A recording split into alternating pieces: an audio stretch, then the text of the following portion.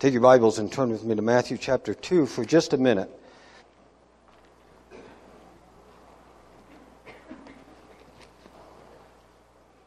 That song transports us to another time and another place, the life of a 17th or 18th century drummer boy. I want to use that as a backdrop this morning. On the front table here, you may or may not be able to see it, there's a replica drum just like the one that the young boy was playing in the video, a replica drum from the Civil War of what a drummer boy would have carried into battle in the Civil War. In Matthew chapter 2, it says of the wise men in verse 10, when they saw the star, they rejoiced exceedingly with great joy. Going into the house, they saw the child with Mary his mother. They fell down and worshipped him. Then opening their treasures, they offered him gifts: gold, frankincense, and myrrh. Being warned in a dream not to return to Herod, they departed to their own country by another way. I want to take the time this morning to develop the entire story of the wise men, when they came, all the things related to what they did. But I do want to draw our attention to what they did when they came, which is they fell down and they worshipped him, a young child, with Mary his mother. None of the trappings of royalty surrounding him, just a child in a house.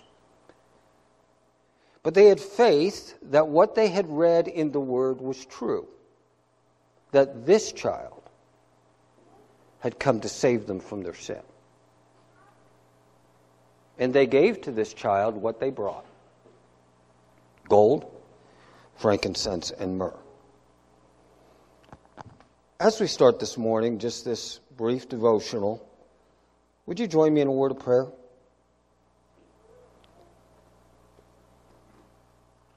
Lord, I know most of us that are here today gathered know you. You have brought us to a place in our life when we have been converted. We have understood what sin is and how destructive,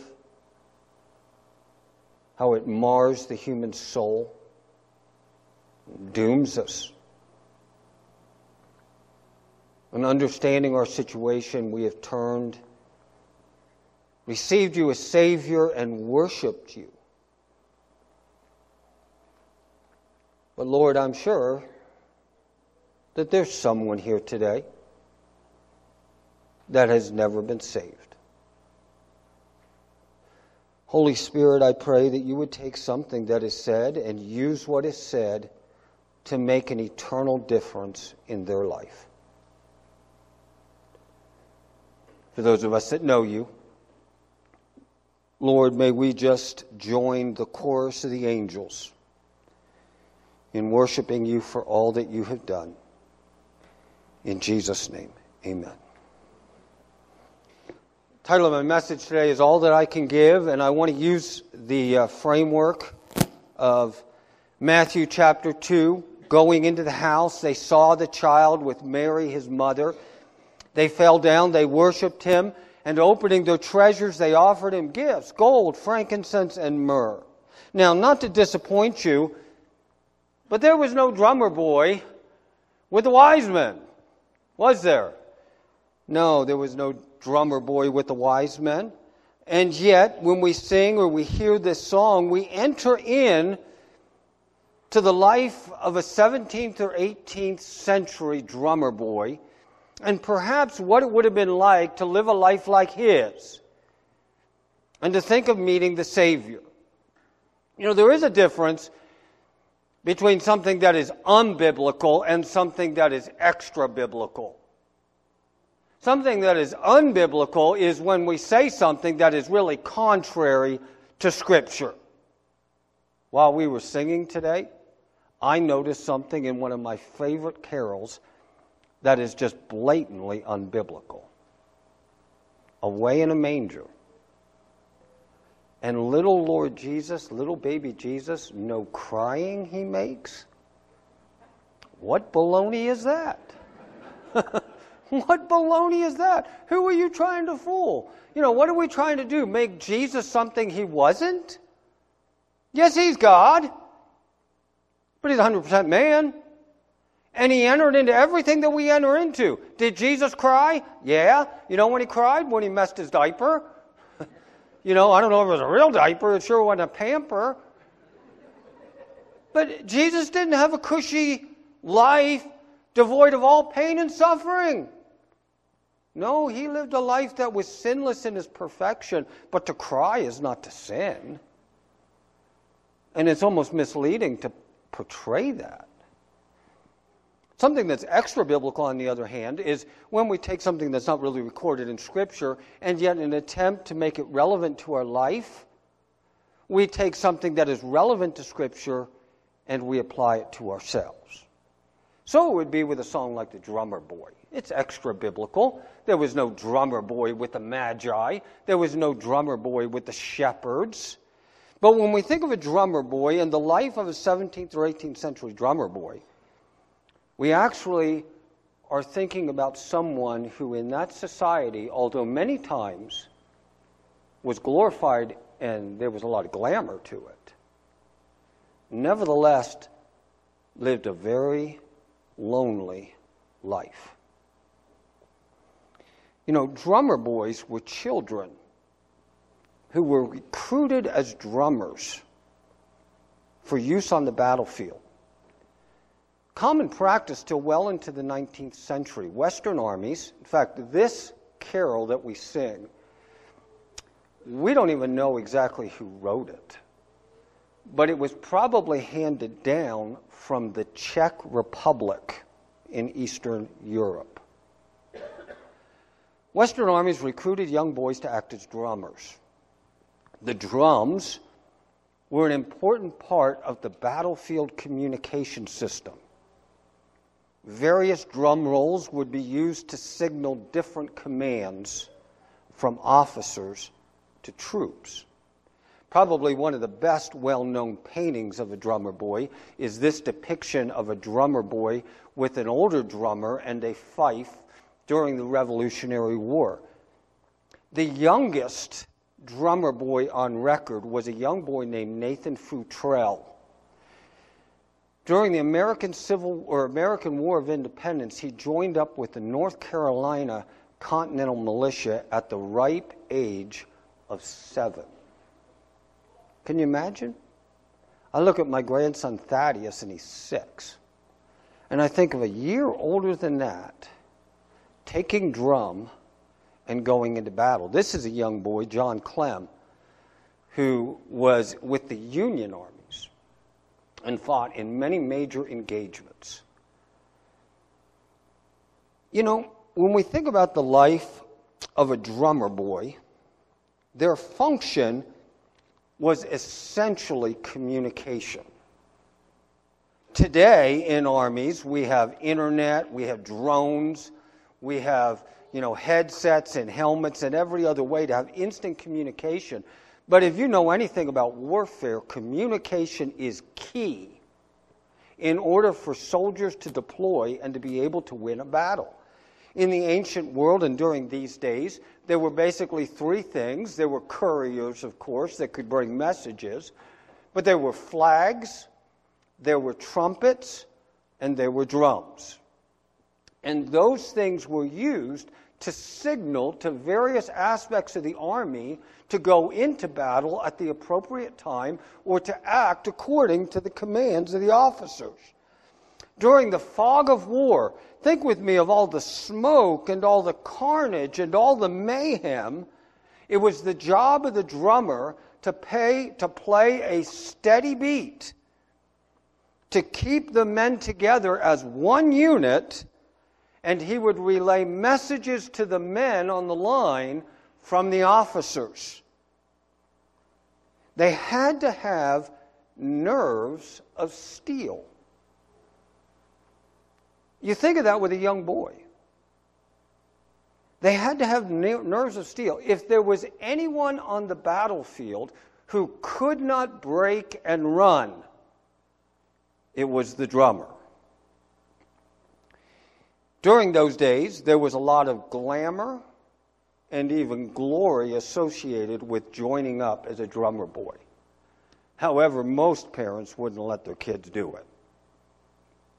Most of them were recruited from the poorer classes, and most of them were orphans. They were much loved by their men in their units, and in many ways they would end up almost being like a mascot to the group. Although it looked exciting, and probably for an orphan, it was almost like what sometimes can happen in our inner cities with a gang. It gave these orphans a sense of belonging and a sense of family because they were a part of a unit. But although it looked glamorous, in the end, it was anything but. Many of them died, not just in battle.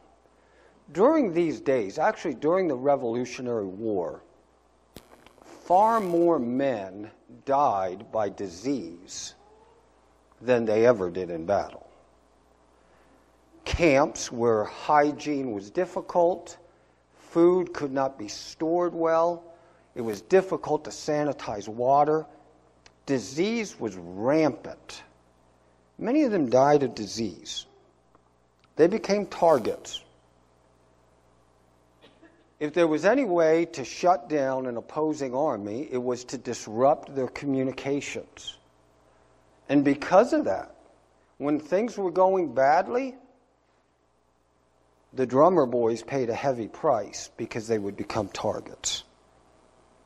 Not only that, as soon as the battle was over, the drummer boys were specifically employed as a part of the units of stretcher bearers. And so they would rove the battlefield with stretchers, picking up men who had been wounded and lives had been shattered, men that they knew, that they had walked with, that they had talked with, that they had ate with. And they would carry them to these crude field hospitals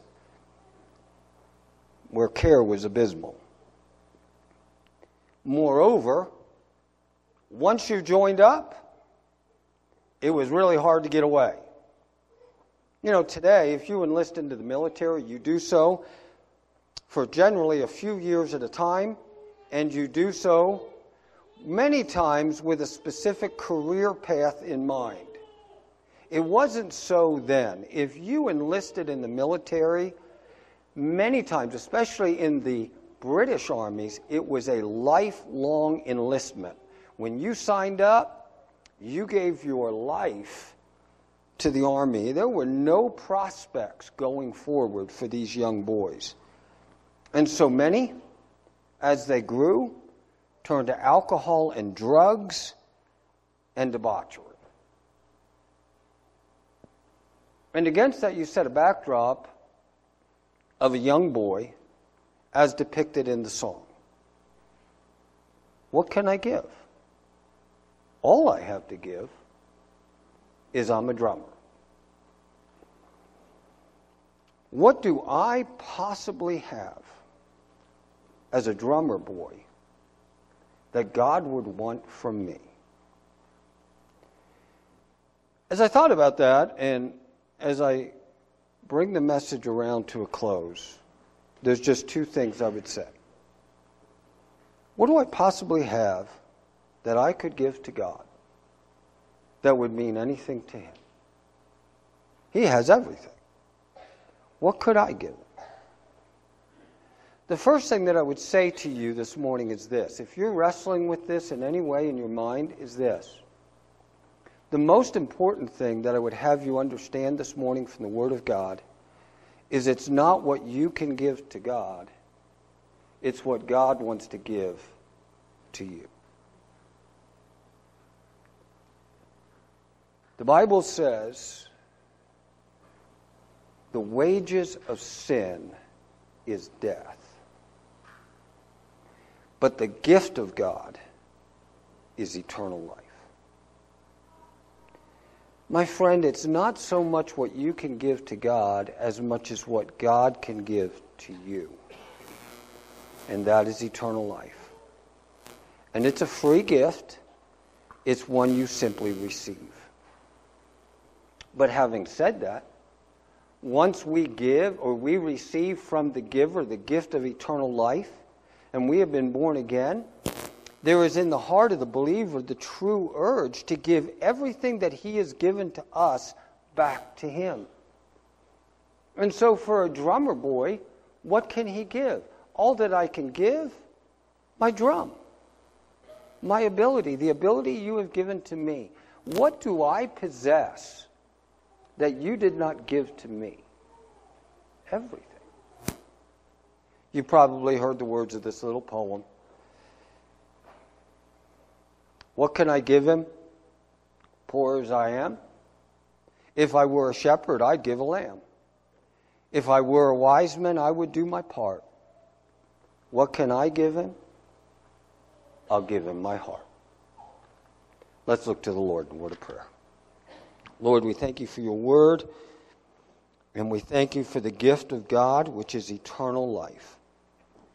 Lord Jesus, I thank you that when the angel announced to Joseph that he should name the child Jesus, that the angel said, "You shall name him Jesus, for he will save his people from their sin." I pray that, Lord, you would help us as your people to understand what a blessing it is to have received from you the gift of eternal life. May we worship you continually, giving all that we have and all that we are. If someone is here today that does not know you, I pray that, Lord Jesus, you would bring them to that place where they would just simply present themselves to you.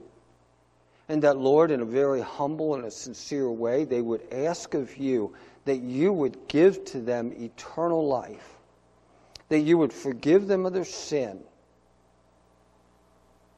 They would receive you as their Savior. Lord, even as we sing in closing today, I pray that if there's someone here that has never turned in believing faith to you, that Holy Spirit, you would help that individual to seek you out in sincere faith. And so we pray in Jesus' name. Amen.